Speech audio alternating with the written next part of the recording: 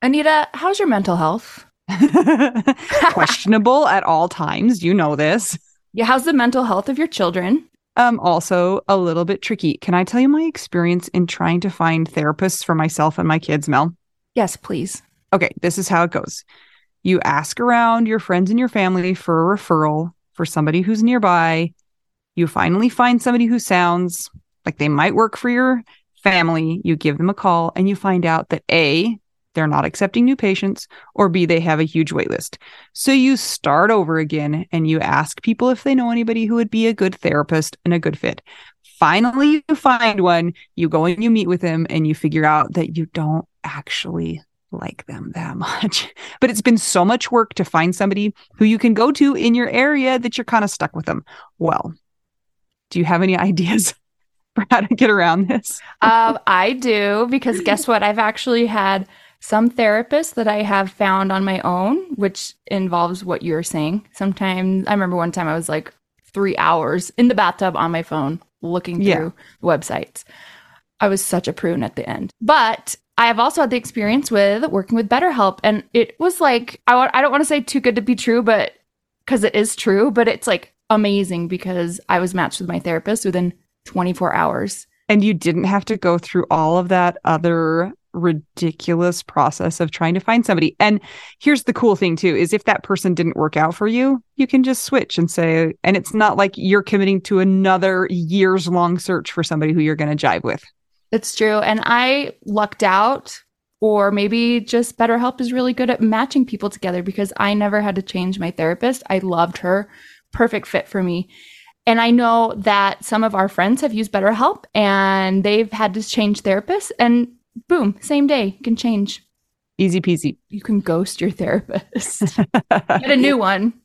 I love this idea. BetterHelp is one of our sponsors. If you use our promo code trybetterhelp.com/WWDN, you get 10% off your first month. And we totally recommend it. Yes, get some therapy. That's trybetterhelp.com/WWDN.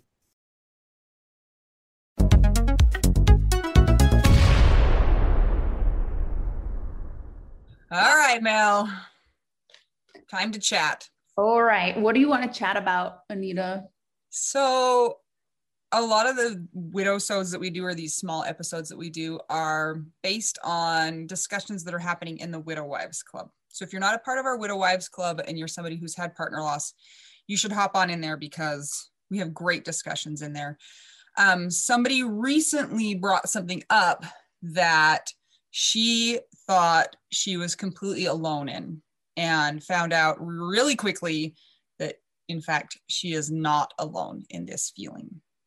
And we have talked about this on the podcast before, pretty head on, pretty directly, but we thought it would be good to talk about it in this context. And the term for this is passive suicidality.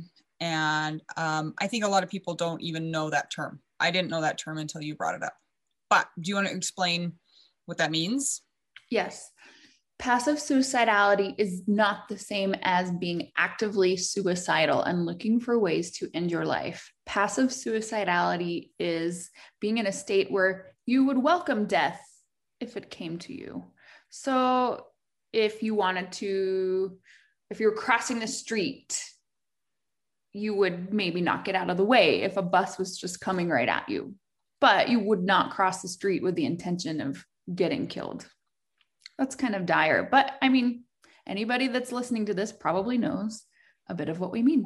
It's very, very, very, very, very, very common for people who have sustained loss, traumatic loss, significant loss. It doesn't have to just be partner loss. Those that have experienced loss of a child or devastating circumstances, same sorts of things. There is this sense, I think it's stronger in the beginning of loss, where there's just this feeling of, what is the point of being here? I just want to be with my person.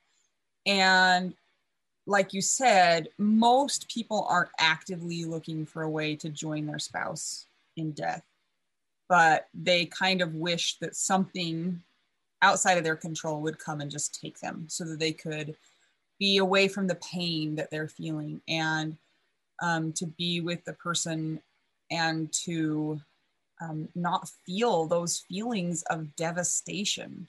So we hear that a lot from people. I just wish, I wouldn't be sad if I got diagnosed with cancer right now, or if I got hit by a bus or whatever. Those things are, and I think there's a lot of shame around those feelings.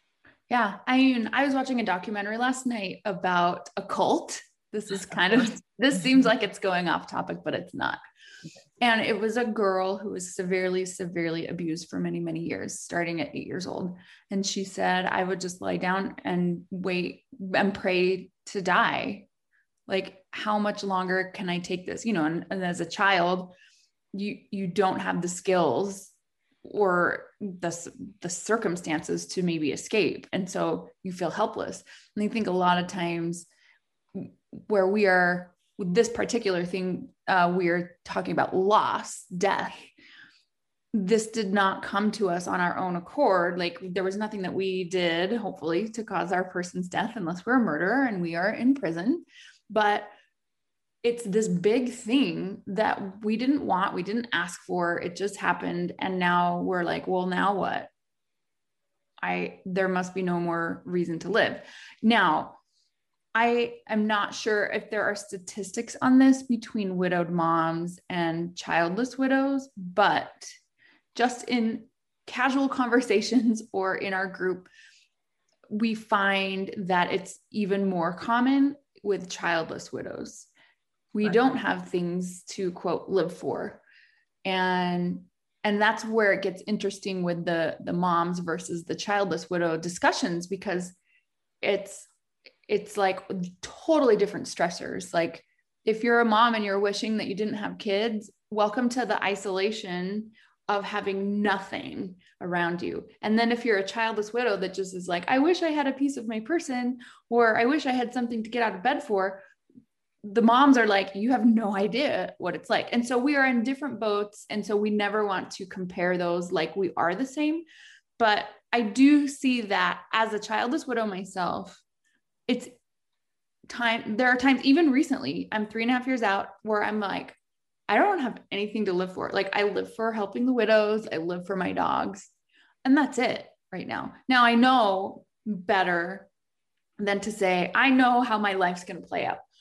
I've been through a lot of stuff. I know that things take time. You have to put effort in. I know that you have to kind of grow and like intentionally choose paths for healing. So I'm not saying like, yeah, my life's always going to be like this, but I am in that period of time right now. At times it's hard. The isolation is real. I was going to say something similar. Even in our conversations together, you'll say things like, if I got cancer, I would just let them, like, I wouldn't treat it. And I am like, oh no, I have to be here for my kids, because I put myself in their shoes. They've already suffered one loss. They can't suffer another loss like that.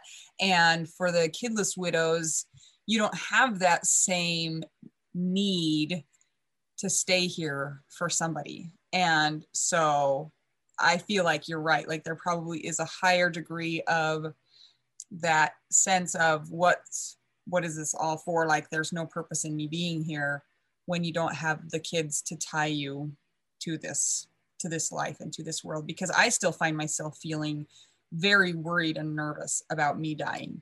But I will say that in the beginning, I was absolutely ready to, this is terrible, but this is real. I was like, I'm going to take all my kids with me, and we're all going to go together. We're going to go drive off a cliff so we can be together as a family again, which doesn't make any sense, and thank goodness that was not something that I really was considering. But I mean, it felt like a really good option at the time, but it's different for me now than it was then, right in the aftermath. I can see that. It makes me think of, you had high suffering or high pain and low purpose. Yeah. Even though you do have the purpose of caring for your kids, but it was so new and changed so much, yeah, it's totally understandable.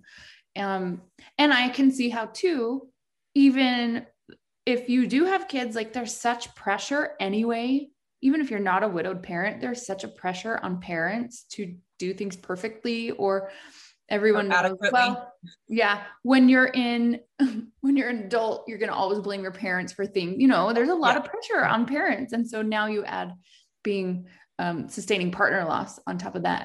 And for a lot of our widows that have kids, the dad of the children is the one that is gone, or the mom of the children, the biological parent. So yeah, a lot of complex issues.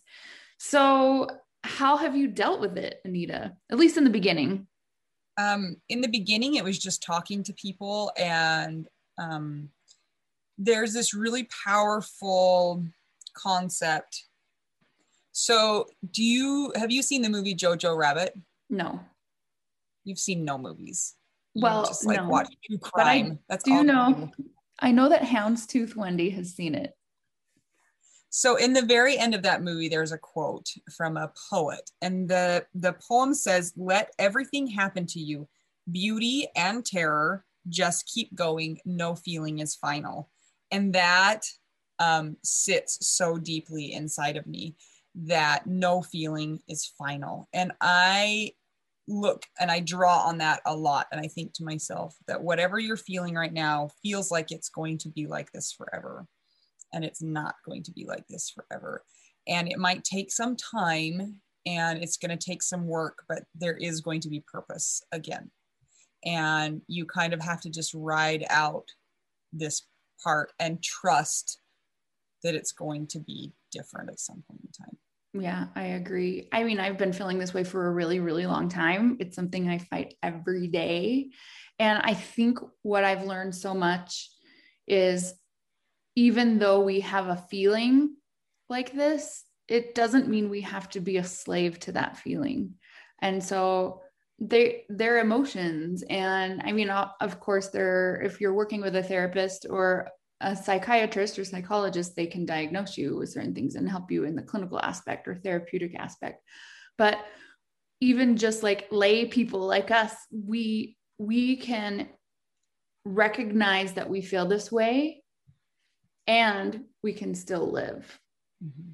And sometimes it doesn't often mean that if we take a step that we are going to feel better. It might be a long time. It might take a series of things. It might be hormonal things that we're dealing with. There's a lot of things. So I've kind of, in a way, not been trusting my feelings like I used to.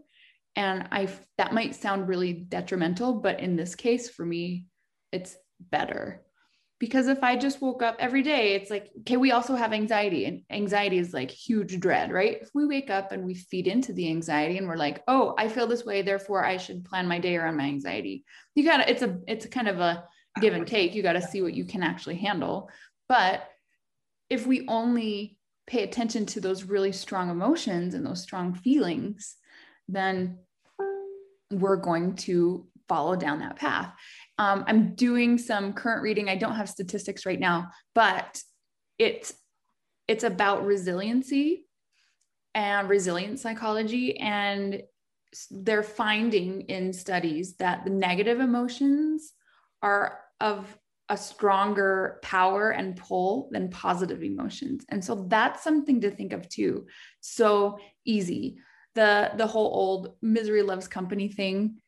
It's true. I mean, they're very strong emotions and they're easy to relate with. So it is a fight to feel positivity. And if you are, I feel like you have to make a conscious decision to try and do small little things to combat your passive suicidality, if that's something that you deal with. Yeah. And like we were saying before, there is power in knowing that you're not crazy, that you're normal in feeling that way, that it's not something that you need to hide. I mean, we've talked about this, and I think it's really great to just be open about it, because then all of a sudden it dispels that, that like, I need to hide this or something's wrong with me. It's like, no, of course you feel that way. A big part of your life is gone, and you are left in the dark trying to figure out who you are, what your purpose is, what is going to bring you happiness and joy again. And in the very beginning, And I mean, in the very beginning, I'm not saying like days or months. It can be a long time trying to figure those things out. And of course it feels insurmountable. And so you don't really want to be dealing with any of those things. And I think just feeling that those things are normal is really helpful in figuring out how you're going to deal with those things, because you don't need to hide them. It's not something to be embarrassed about. Totally. Awareness is number one for being able to deal with these things.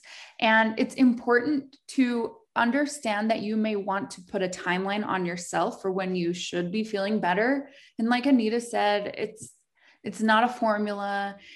It's kind of a season of life that can have its ups and downs, and it's different for everybody. And so I found that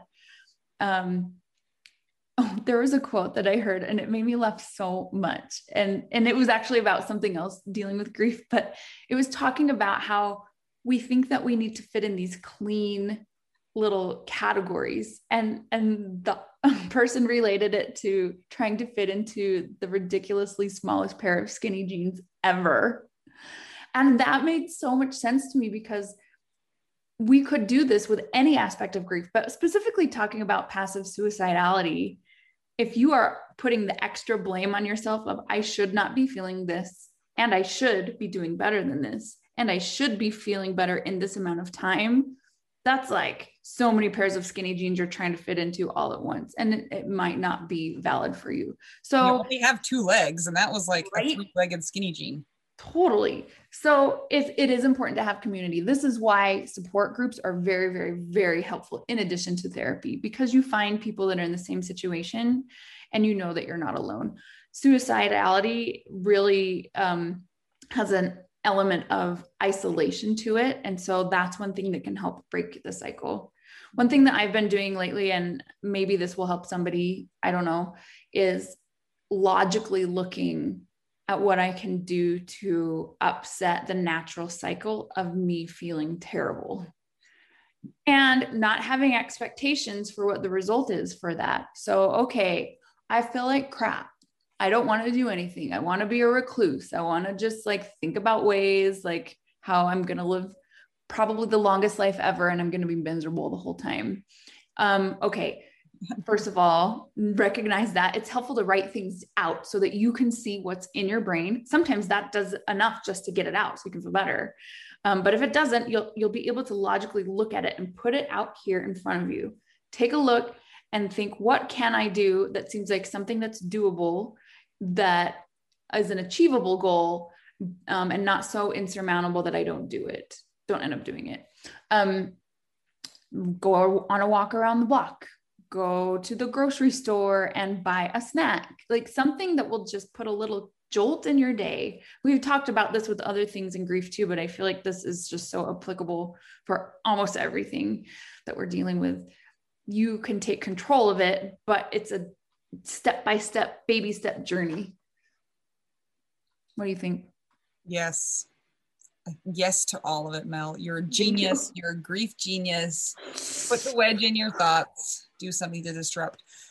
Something else that I think is really that pours into this is that we lose our sense of self when our person dies. And I think it's more pronounced in people who don't have kids, because I still have the purpose. I still have the mom. Like that has stayed the same. And for a lot of people, when that's disrupted, it's like, what is my purpose here? And that's something that takes time to figure out. And it takes time to grow your new you and to figure out what you're going to keep and what you're going to get rid of it. It's not something that happens overnight. And it's something that you can really culture over time. And so having expectations that you might not know for a while why you're here. And it's okay to survive kind of as just a blob, not knowing what your purpose is. Mm-hmm. And that could take a long time, and that's okay. That's very, very, very common, and it's normal. And it's probably part of a healthy grieving process, maybe. Yeah, I think so. I think that when we are moving through grief, it's better if we do change and we do find new purposes and we're patient about it. So and that's hard because we want to know right in the beginning how it's going to turn out. So, yeah. And one last thing about all of this, society has us thinking that there is a linear path to happiness in life. You're born, you go to school, you graduate high school, you go to college, you get married, you have kids, and then you live your kid life with your kids, and then you have grandkids, and then you die. And guess what? If that's your only expectation for your life following that plan, and it gets disrupted by death or by infertility or by anything else, it's hard because we've been set up this way for society too. So that's something to keep in mind too. If you find yourself a young widow like us and you're in your 20s, 30s, 40s, 50s, whatever it is, and you suddenly find that maybe your list has been completed, but then your partner died. And so you don't have that extra part with him or her towards the end. Or maybe you're like me and you never had kids and you're like, well, I'm in my 30s. Now what? What if I don't want to do those things? Or what if I'm just trying to survive? There are elements of society that kind of set us up for those things. So be aware of those. And if you are placing extra blame on yourself that you are not following a quote list, just remember there's not a list. That's kind of a narrative. It's an optional narrative. I mean, maybe you did want to have kids and yes, that's something that you wanted in your life, and that's okay. And it gets disrupted and you're not okay. And that is normal. So I think that we should just end by saying that passive suicidality and active suicidality are two different animals. So if you are having active suicidal thoughts, that's something that you should not keep to yourself. Please, please reach out to somebody, therapist, family, friend, whoever, and just hold on, because it's just, we don't want help for you. Yeah, it's so hard. We see the aftermath of suicide and it's devastating, and you are needed on this planet. So if you're having those thoughts that are different than this passive suicidality, please don't keep it to yourself, and please reach out to somebody. If you have a plan, that would be considered active suicidality. So please reach out. There are suicide hotlines. If you're not comfortable with that, like Anita said, a friend, even just one person that you trust to tell can make a big difference. And again, that is not the same as passive suicidality. So if you find yourself in the passive suicidality group, go ahead and reach out to us in the Widow Wives Club. You can post about it. You can find comfort there and support, and we are here for you. So we wish the best of mental health on all of our friends in the whole world. And we know that we all have brains. And so that's maybe not possible. And sprinkling you with mental health. Yes. Yes. Tell us about all of your struggles, all of your thoughts, and make sure you join the Widow Wives Club. I'm Anita. I'm Mel. We're two young widows with brains and mental health, and we're trying to help you figure out, widow, we do now. Looking at the car wash. Whoa, whoa, whoa. Somebody's knocking on my door. Okay, bye.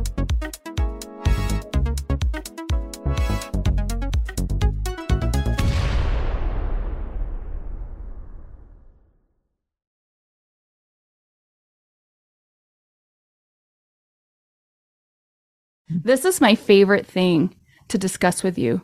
Tell me, what is it? One of my favorite things. I do enjoy tacos and cheese and dogs.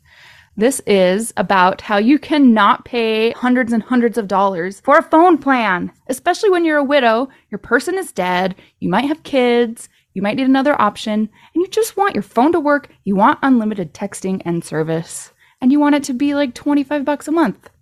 It blows my mind that they have plans that start at $15 a month. That is so cheap. And the cool thing is it uses other 5G networks, and so you don't have to pay extra for that, and you still get great service. Yep. Anita and I have traveled all over, and I have used my phone. So I highly recommend it. And my mom's even on it. When my dad died, we put his phone down to the cheapest plan, which is $15 a month. And I think my mom's on the $20 a month plan, and it's so worth it. It's so much cheaper than what we were all paying before. So I highly recommend it if you're on a budget or not. Who cares? Ryan Reynolds is in charge of the company, and they send you free stickers with Ryan Reynolds temporary tattoos. It's kind of the best. So If somebody wants to sign up, what can they do, Anita? Go to trymintmobile.com/WWDN. Seriously, you guys, such a great idea. Save yourself some money. And if you're worried about losing data or having any changes with your phone, not going to happen. They walk you through it. Everything's fine. It's the easiest process of all time. Again, that's trymintmobile.com/WWDN.